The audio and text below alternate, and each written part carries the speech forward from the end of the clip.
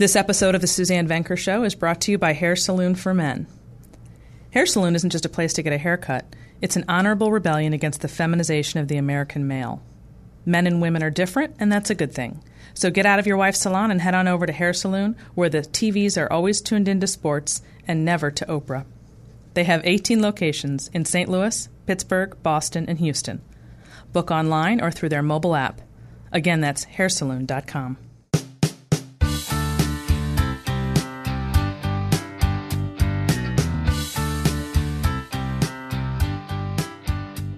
Good afternoon and welcome to another edition of The Suzanne Venker Show, where we tell truths the culture won't. To hear the elites in our universities and in the media talk about men and women today, you'd think the sexes are interchangeable. In the 21st centuries, equality has come to mean sameness, but nothing could be further from the truth. As human beings, we've inherited certain predispositions from our evolutionary past. Anyone who argues that we're born with no predispositions whatsoever, and that men and women would act exactly the same if society didn't teach them to act differently, is ignoring a mountain of evidence from the major scientific disciplines. The idea that sex differences are socially constructed may be the politically correct view, but it is based on ideology and wishful thinking rather than on empirical evidence. Biological and cultural studies show very clearly that biology matters. My guest today is John Townsend, an expert on the evolutionary roots of sex differences. John is a professor of anthropology at Syracuse University and has authored countless articles, as well as the book, What Women Want, What Men Want. We'll talk with John today about the vast differences between women and men and why understanding and accepting these differences is the key to a healthy, lasting relationship. John Townsend, welcome to the show. Thanks for inviting me. Thanks for being here. I'm so excited. I'd like to begin by telling everyone that this episode is a little different than the others because John is the co-author of my new book, Women Who Win at Love, which will hit the shelves in just a few weeks, although it's available now for pre-order on Amazon. John and I are going to be talking today about the book's content, so if you've stumbled onto this podcast, you're going to get a great preview of what's in that upcoming book. So let's begin, John, with our connection to one another. I think we found each other this way. I had read your book, What Women Want, What Men Want, some years ago as research for one of my earlier books. And then I think I emailed you to ask you a question, and we emailed a bit. And then at some point you got with me to find out whether I wanted to collaborate on a book, which I have to say that seems eons ago, and I can't believe it's about to hit the market in just a few weeks. It's just the longest process publishing, isn't it? Yeah, it's amazing. Yeah, who knew, right? Yeah, I mean, it really does feel like the longest one I've ever been working on, although I don't even know if that's true. But at any rate, so in terms of your book, let's focus on that first. What Women Want, What Men Want. You had argued in that book and gave evidence for the fact that there are deep-seated desires inherited from our evolutionary past that guide our actions. And you address the real reasons in that book behind men's and women's different sexual psychologies and shed light on, among other things, what men and women look for in a mate. And you have this fascinating series of experiments where men and women were asked to indicate their preferences for potential mates, and it was called the costume experiment. Can you tell people about that costume experiment? Yeah, actually, that's probably my most famous article. And in fact, it got written up in popular media such as GQ and Cosmo, a bunch of other places. I had figured out that costume, being, of course, a symbol of status, made a huge difference in terms of the way women perceive men. And if a guy's well-dressed and well-groomed and in a fancy car, then he could be attractive. And if all of those things are negative, he looks like a loser and out of work and whatever, then he is not attractive. So I thought, wouldn't it be great to get something that signals like low status, some costume, and then, have like the designer blazer or whatever for the high status costume, and then something that's pinpoint Oxford shirt for medium status, more neutral, and see if this actually will emerge in an experiment. And it did. You could take and we had all the models pre-rated for attractiveness by another audience. And so we knew, like, okay, this is their level of attractiveness. So we took this guy that was known as being very cute, very handsome, whatever, and we put him in a Burger King outfit. And in the first experiment, we didn't say anything about it. We said, rate this guy's attractiveness. Would you go out on a date with him? Would you, sleep with him, marry him, whatever? We had 5 different stages of relationship. And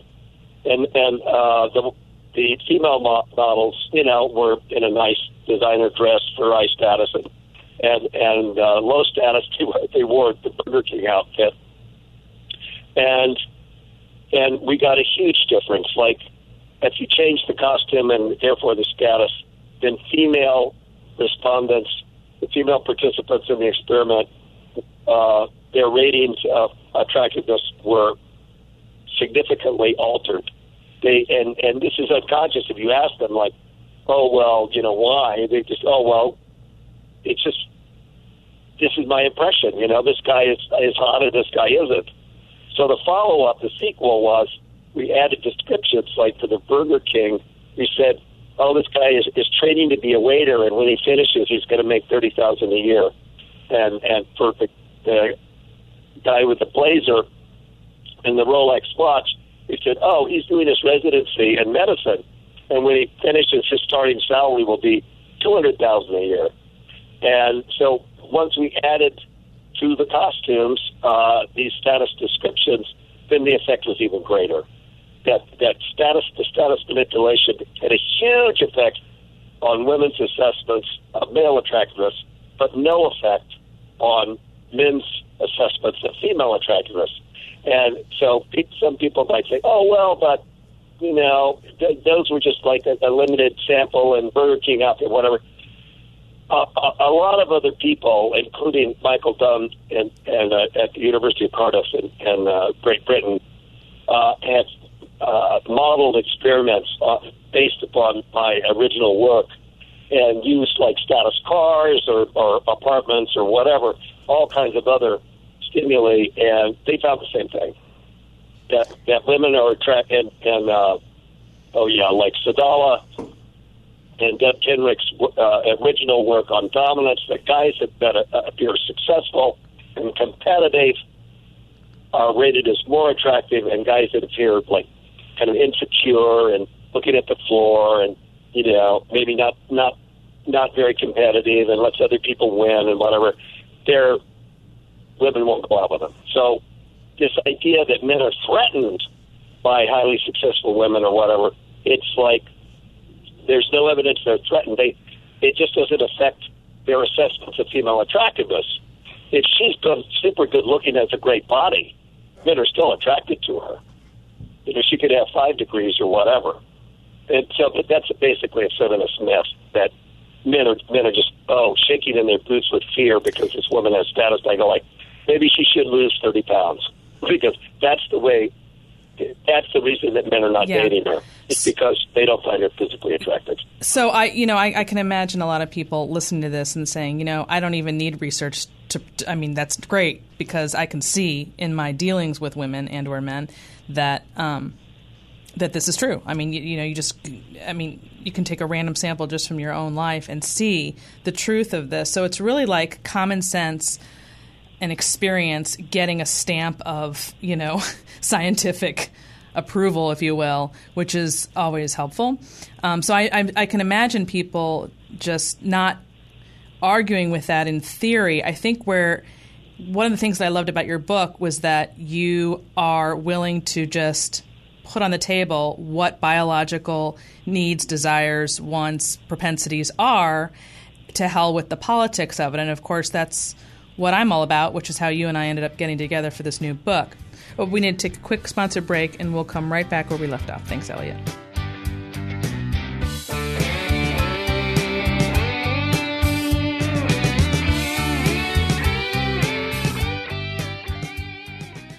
Do you ever wonder what happened to courtship and find yourself longing to go out on a real date? Do you ask yourself why some marriages last and others fall apart? Is your marriage struggling despite your best efforts to keep it together? Women who win at love don't have a gift you don't have. What makes them unique is that they aren't at war with the men in their lives. Rather than take a competitive approach to relationships, as the culture teaches, they accept that men are men and that women are women. And that makes all the difference. Whether you're single and mapping out your life, or you're divorced or unhappily married, women who win at love will permanently alter the way you view men in marriage. You will learn the 8 dating rules that lead to marriage, why super successful women struggle in love, what men want and what women want. Hint, they're not the same. Why love alone is not a reason to get married, how to avoid the green grass syndrome, and why acting like a man lands women in a ditch. Women Who Win at Love is an in-depth examination of modern dating and marriage and a wake-up call for women at every stage of life. So go to Amazon.com and type in Women Who Win at Love and get ready for your life to change.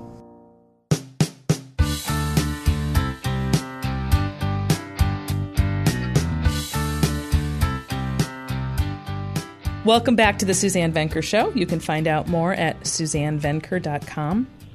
But what was the reaction at the time when you wrote this book from other academics with respect to that, the fact that it wasn't politically correct? Well, I don't want to confuse this idea of we don't believe men and women are equal. And you just said it. We don't believe that they're the same. Right. Of course, they should have equal political rights and economic opportunities and all that.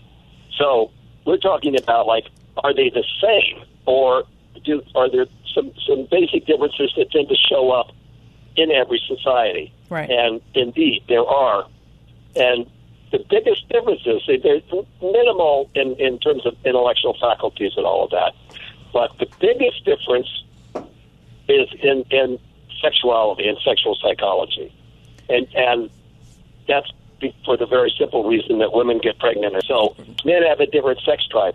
So saying this, getting back to your question, saying this, the politically correct view on most campuses is that all of these differences between the sexes, except for anatomy maybe, but all these behavioral differences are due to society. And there's no biological predisposition at all involved. And so anybody who says anything different is a heretic. And so, I don't discuss my work with most academics. Mind you, there's the whole field of evolutionary psychology, and they have their own conferences and so forth. And you're safe because everybody, has the same point of view. But a lot of departments, maybe not physics, but in chemistry, but like the so-called social sciences and humanities have been taken over by the postmodernists on most campuses. Oh, no question. And so anybody who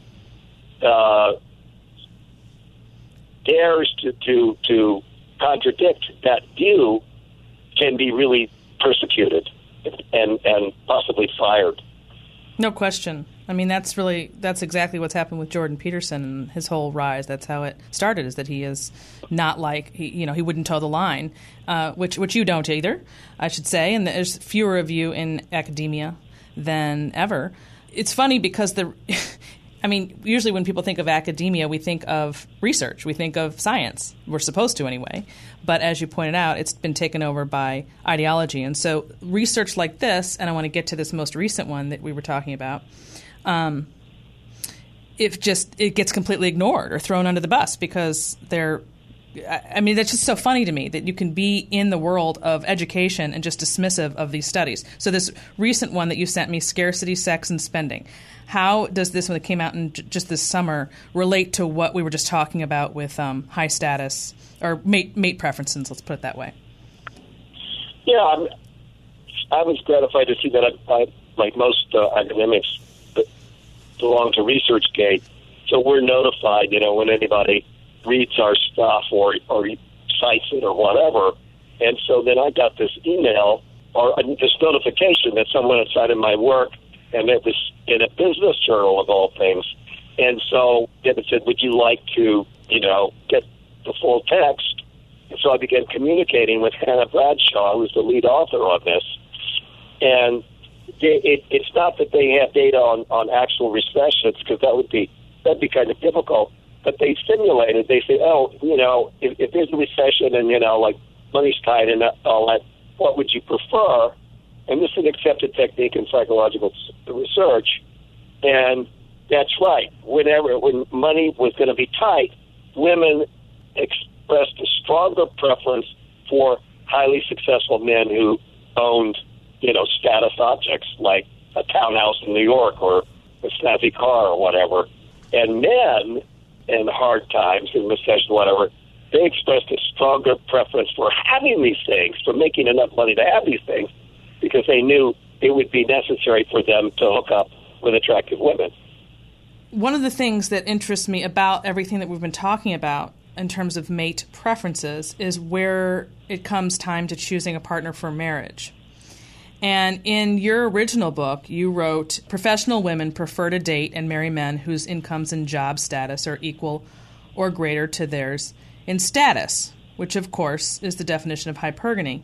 But the reason, one of the themes of our book that's coming out in a few weeks, Women Who Win at Love, is that we point out that this is going to create a major quandary for men and women today. Because if women are becoming the dominant sex, as they are, and most women want to marry dominant men, well, now what? What are we going to do? Because this so-called rise in women over the last 40 years is supposed to have been a win-win. And perhaps in some areas it has, certainly professionally, but what does this mean for their love life? So let's unpack this a little bit, because this is really the meat of it. This is the topical issue that we're dealing with today in America.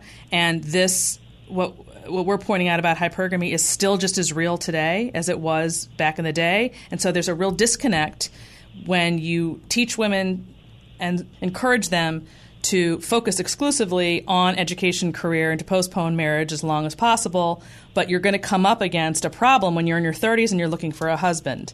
And let's talk about why that is.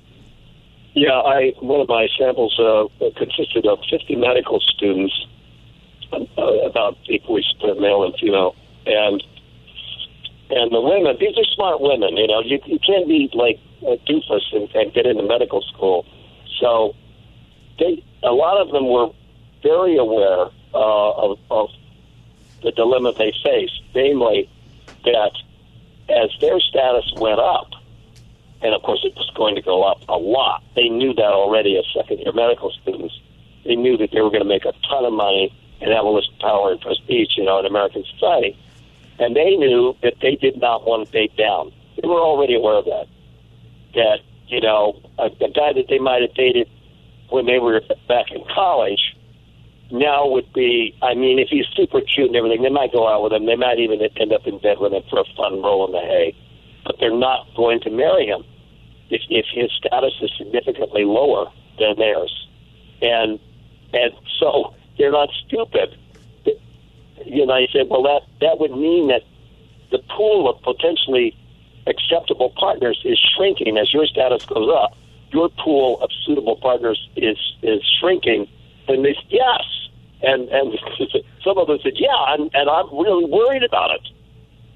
So, what's the solution? Well, most people end up getting married, and just like men, they all may want, to date, women that look like Jennifer Lawrence or like some Miss Universe or whatever. Well, but they don't. They're not able to, and they end up marrying, somebody that's in a sense a compromise. So everybody has to kind of scale down from their fantasy. Mm-hmm.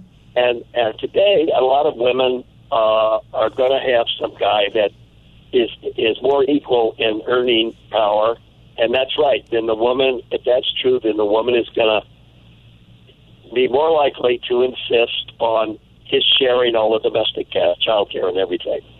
What I found, and say, women are not stupid. They're not necessarily ideologues. Like, here are these women going to make a ton of money, and do they want then a husband who does a bunch of low rent tasks, of minimum wage tasks? They want some guy that provides, an advantage even above their own salary. So in fact, they all just said, well, we could just hire help. We'll have, we'll both be doctors, and we can just hire, a nanny, whatever. We can hire whatever we need, So this idea of like, the man has to do 50-50, blah, blah, blah, that's really a very middle-class notion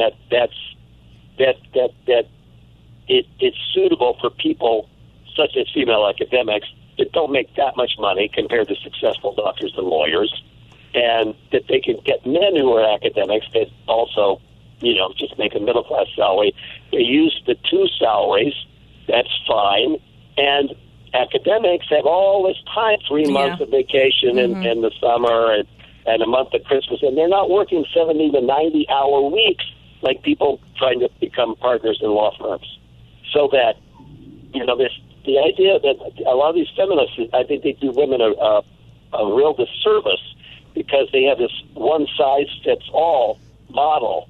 Like, you have to be like me, and that's 50-50, and I go, that can work under certain situations, but most people don't have jobs like that. Exactly.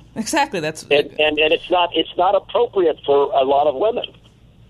No, and we should be much more concerned about the average woman or the majority, not the the few who are in that category of what you're talking about with extremely high earners, they're going to be fine. They're going to be fine. It's the mess. They hire people to take care of their lawns and their children. Yeah, precisely. But if you send them, it's exactly like you just said. If you send that message like that should be the norm, we have millions of middle-class men and women trying to live up to that ideal, and they're failing. And that's why there's so much strife between women and men, so much, even divorce today is different from divorce back in the day. The reasons people are divorcing, it's straining marriage in a way that has really never been done before.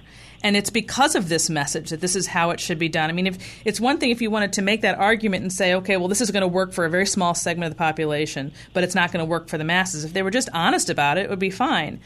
But anytime they come up with an idea, it has to work for the masses. And then, of course, it doesn't. And then the masses are stuck with, well, what now? You told me to do it this way.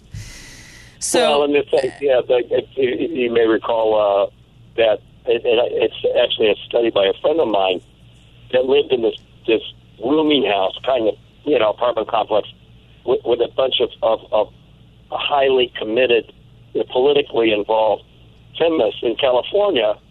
And he ends up being friends with them, and they have all these little chats talking about men. And every one of them had become sick and tired of these super feminist guys that they've been dating and sleeping with and so forth. And we're kind of embarrassed. Although sometimes I wish I met a real macho guy, that wasn't always waiting for me to tell him what to do. And they use words referring to these men that they used to like, right, because they respected their feminism and all that. They use words like puny to refer to these men, and I go no, they don't want some guy that knocks them around or whatever. They want somebody they respect. So, John, let's talk about the difference then. What you're talking about is the difference between domination and dominance. And we need to talk about this because when you and I first got together, we knew that this was going to be the biggest. It's important to make this distinction with our book about what dominance really means and is and how it differs from domineering. So can you explain that, please? Yeah, when women, some of these critics say, men are threatened by aggressive, assertive, successful women, and I said, nobody likes a domineering person. Males or females are turned off by that. Right. But what women are attracted to is a man. He doesn't have to act domineering because he's just cool. Yeah. He doesn't have to tell you how great he is because you already know. Because his prowess is known. Because he's Brad Pitt or whatever, he's cool and everybody knows he's cool, right? And you mean confidence is really what you're talking about, is a confidence. Confidence. Actually, founding partner of a successful media law firm in New York City said that. He said, I think the most important thing, John, is confidence. And I said, well, yes, but you have to have the goodies on which to base the confidence. If they say you really are confident and blah, blah, but in fact, you're unemployed or whatever. And he says, yes, that's true. I say, yes, you need something to be confident about. And women are clever. They some of them get bamboozled by guys, but very often they'll find out this guy's a pretender. This guy, has like a key fob, for a Porsche, but in fact drives a Ford Focus. I mean, they'll get behind these masks that men put on, and try to seduce them. And like guys that are truly secure in themselves, right? They don't have to dominate anybody. No, right. And women pick up on that. Absolutely. And find it attractive. Definitely. Now, I want to give you, I'm thinking of something from our book in the section about female breadwinners. And we used an example of Susan Foray, who was a 40-year-old divorced actuary. And she wrote in the New York Times about a man she was dating who insisted on being in charge of the money because he's a man. And this was very different, she said, than her prior, not only her ex-husband, but her previous boyfriends, who had all been proud feminists in an attempt to show their respect for her. So they were constantly deferring to her all the time and giving her all the power and giving her basically relying on her to make all the decisions. So when this guy comes along who she called traditional man, this traditional man who was very confident and said he's going to take care of things, she found it extremely alluring and sexy, and that it blew her away. That was that comparison of what she'd had to this thing that was more unusual today before she realized that her whole body, her physical, just her body was responsive to that. And it was so fascinating because that's basically what you're talking about. Is this man wasn't dominating her. He was simply taking charge of the situation. And so she didn't have to do that because that's so much about what's happening in modern relationships where men are deferring too much to women, thinking that they're being respectful because they were taught to do this, that this is what equality means. But in fact, women are bearing the load now, and they're just looking for a man to be strong and make the decisions. And that's dominance. I mean, that's strength. That's, That's right. But the thing is, because in many cases the women are making as much or more than the guys, it's hard for him to, Yep. A lot of women would say like, oh, well, my husband handles the financial affairs of the family because, in fact, he's a super successful investment banker. He's making from $30 million a year. So, I let him handle our stock portfolio or whatever, right? But in a lot of cases, these women, they don't want to cede all his power and everything because they don't have a man that offers sufficiently substantial advantage, right? A socioeconomic advantage. I mean, and it's not the guy's fault. It's not the women's fault. I mean, with modern technology, like we don't need to have the domestic division of labor the way we did 100 years ago. So it's really true. Well, guys on the average, the more women, become financially independent, the average guy has less to offer them. That's just a fact. That's just a fact. No question about it. I'm going to push back on you a little bit there and say that I wouldn't say that it's nobody's fault. I completely understand your point about what's changed technologically and how that's made the work in the home very different, unquestionably. But you have to remember, you know as well as I do, that women are the ones who told men that they don't need them. And that men heard that. And so that has a lot to do with why they've pulled back professionally. There's more than one reason. It's not just technology or just jobs going overseas or what have you. It's also just a general malaise of men to feel like they're going to bring anything to the table because women can take care of themselves today. So when you do have that shift in economic power, if you will, it really changes the entire dance. And you have to be very careful about how you're going to manage that if you want to find lasting love, essentially. Yeah, I mean, and of course we're talking about generalities. I mean, there are still people, many different smaller groups, a lot of them religious, but not all of them, that then support the old traditional division of labor, like while children are small, the woman should not work full time and blah, blah, blah.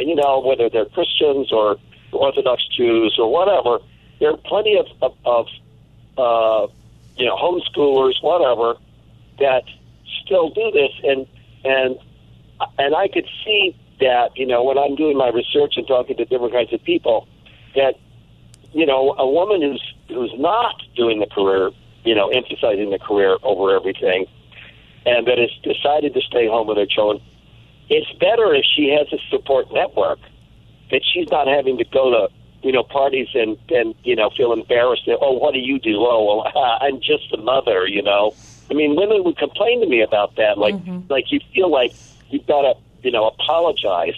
Oh, no question. For staying home with your kids, because it's not cool, and I'm saying, look, we all need social approval, that women who are doing a more traditional, mode, it's helpful. I'm not saying they should just go out and pretend to be religious or whatever, but if they can find a group with whom they can relate and that is supportive, they're going to have a lot easier time, and they're going to feel better about what they're doing. No question. Okay, now I want to switch gears before we close out here. So at the end of our book we have conclusion, and we have 4 final thoughts there, 2 of which I want you to speak to. Okay, the first one says accept. This is basically getting back to sex differences in a marriage, which we didn't get too much into. We were talking about more like mate selection, but when you're talking about marriage and how you can use the knowledge of sex differences to work for you instead of against you, one of the things that we say is to accept that your own faults, along with some of your partners, are permanent. And this could be hard to accept. Could you kind of elaborate a little bit on what we mean by that? What you learned from your research, and what I read it. Most people are going to justify their past actions. They don't want to admit that they screwed up, especially, divorce when children were involved. To admit, what, I didn't have to get a divorce. I did it thinking I would do so much better on the market, and that didn't happen. But there were a few people that I interviewed that said that women, my husband really wasn't a bad guy. I was just looking for something more, right? Mm-hmm. And we have all that freedom now, and it admitted, things on the marriage market weren't so great. They had 2 or 3 kids, and they're looking for Mr. Right, and they still have their high socioeconomic standards, right? So accepting your own opportunities, or lack thereof, could I really do better? And sometimes you need professional advice. I mean, a lot of people profit from counseling. I refer to people to counselors about their teenage kids, about their marriage, whatever. And it doesn't always work out ideally, but it's better than not having any objective input. You're less likely to get into nasty arguments and say hurtful things. So people accepting that you both have your own opinions, and you don't want people walking over you and so forth, and that some things are not going to change. And which should you accept and which should you maybe try to work on? Well, that's where I think, professional help is indicated. That definitely, you can say oh, well, I guess I just have to accept so-and-so. Well, this woman should not accept being, brutalized by her alcoholic husband. Right. So, that's something that you need intervention, right? Yep. So we can all use some objective input, and making a marriage work today is it's a lot of work, because there are a lot of forces that are divisive. No question about it. Okay, and the second one is to recognize each other's sexual and emotional needs and to build them into the way you live. And this can be tricky and hard because, again, when we didn't get into this too much, but the difference between men's and women's sexual needs and how that can cause great conflict in husbands and wives. And if you recognize, our point there is to say, look, you're a woman, this is how it works, he's a man, this is how it works for him, and they just don't match. But if you respect that those needs are different from yours and respond accordingly, you're just much better off. Yeah, and I know, like a lot of contemporary women, especially the ones that have taken, feminist-oriented courses, you say, oh, well, if I don't feel like having sex, I'm not going to have sex, blah, blah, blah. Like, he can go fish, like he can masturbate, whatever, I'm not going to do anything I don't feel like doing. And I say, well, that's right. You shouldn't just force yourself to have sex with your husband just because he wants it and everything. But if you look at all the things that he's doing that he doesn't particularly want to do, but that he does to keep you happy and to, be a good father and a husband and all that, I mean, any kind of relationship, even a business contract, it involves give and take. It involves compromise, like, oh, I'll stroke your back here and you stroke my back there.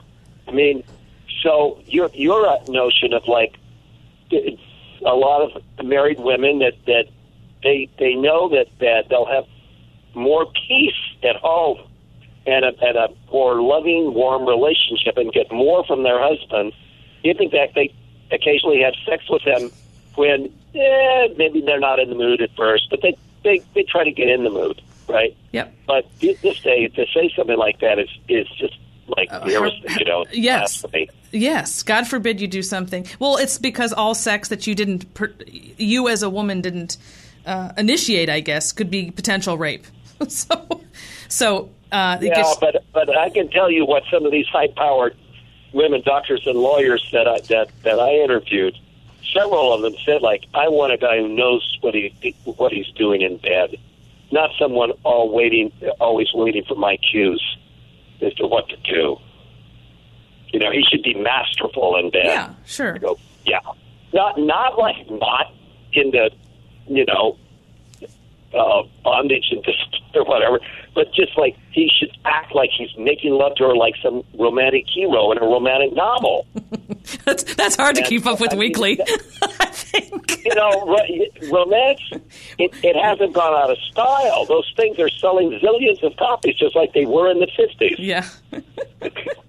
Well, precisely. I remember I show a picture of Fabio in my sexual attraction class, and I see this guy was on 80 million book covers or something like that, just some fantastic number, right? This one guy and his face, and here's like the Bodice Ripper type cover and everything. And I go, and these are still selling millions and millions of copies. I'm going to ask you one last question before we go that I just thought of now. And if you don't have an answer to it, that's fine. I just thought of it. Since you've been teaching this same class for so many years, is there any one thing you could point to that's different from the women 25 years ago, say, to today in terms of what we're talking about? Is there anything that stands out as, gosh, this part has really changed? Or is it just consistent all there's a lot more casual sex on campus than there used to be. A lot, penetrative. I mean, there was always making out. I mean, even when I was in high school and college and everything. But now, these young women having, usually oral sex, but sometimes vaginal intercourse with guys that they don't even know. But they know that he's in the right fraternity or whatever. There's a lot more of that than there was 20, 30 years ago. No question about it. Yeah. And that, of course, has a lot of risks. Yeah, a lot. And we talk about this in our book, of course. One of the biggest, of course, there's the obvious physical risks, but also the fact that men are predisposed to value casual sex, whereas women don't separate, and so this as easily. So this idea that you can, quote unquote, have sex like a man was, to me, the beginning of the end. I mean, I truly believe that that's when we started to go awry, because not understanding those differences between women and men when it comes to sex has been extremely destructive, specifically for women, in my opinion. A lot of these girls come to college and they start hooking up because that's the popular, especially if they get into sorority, because that's the popular thing to do and all that. And it takes them, a year and a half to figure out that these guys just want to get their rocks off. Mm-hmm. And so, in fact, there's not going to be a relationship. These guys don't even want to know their name, whatever. They'll chat them up so they can get in their pants. But they and then the girls complain. Like, they're surprised. Like, I saw him on campus the next day, and he acted like he didn't even know who I was. And I'm thinking, like, probably didn't. Probably You're didn't. anonymous. You're a collection of orifices. Yes. He probably didn't. He probably and actually, didn't. I told a couple of fraternity guys this, and one of them said, "Oh yeah, maybe he would have recognized her if he'd seen the top of her head." That's so sad. I don't even know what to say to that. Well, thank God we have our book coming out that has the 8 dating rules, and it talks about exactly what not to do as well as what to do with respect to dating so that women, well, and men, but women specifically, do not fall down this this path that they're being led on. So I'm excited about that. And Me too. Yeah, and I got to say, I got my complimentary copies. They look great. yeah, don't they? I'm very excited, very pleased. It's a real classy package, I got to say. I'm so glad that you agree. So our listeners know we both literally got those this past week in the mail from the publishing company, and after 3 years, it's a long wait and very exciting when it comes in the mail. So I'm so excited. It comes out in a few weeks, and I'll be talking with you soon on the publicity circuit, and look forward to it. And I thank you for coming on today and talking with us. And yeah, that's about it. Well, this has been a great conversation, and if you don't have anything to add, we'll talk soon. Thank you. My guest today was John Townsend, professor of anthropology at Syracuse University and author of What Women Want, What Men Want. Well, that wraps up another edition of the Suzanne Venker Show. If you haven't done so already, don't forget to subscribe to this podcast, and please do take 2 minutes to give us your review. It really helps. And if you have a question or comment that you'd like to share with me or our listeners, go to Suzanne@thesuzannevenkershow.com. And don't forget to check out our sponsor, Hair Saloon for Men. They have 18 locations in St. Louis, Pittsburgh, Boston, and Houston. Book online or through their mobile app. Again, that's hairsaloon.com. Thanks for listening, everyone. Are you unhappily single? Does your marriage or relationship feel hard? I get a lot of emails from readers who are struggling in their marriage or relationship. Unfortunately, the help an individual or couple needs can rarely be answered in a series of emails. For this reason, I offer relationship coaching for those who are struggling to find love and for couples whose marriage or relationship feels stuck in a negative cycle. Go to SuzanneBanker.com and sign up today for a coaching session with me and learn the tools you need to find love and sustain it. It's so much easier than you think. That's SuzanneBanker.com.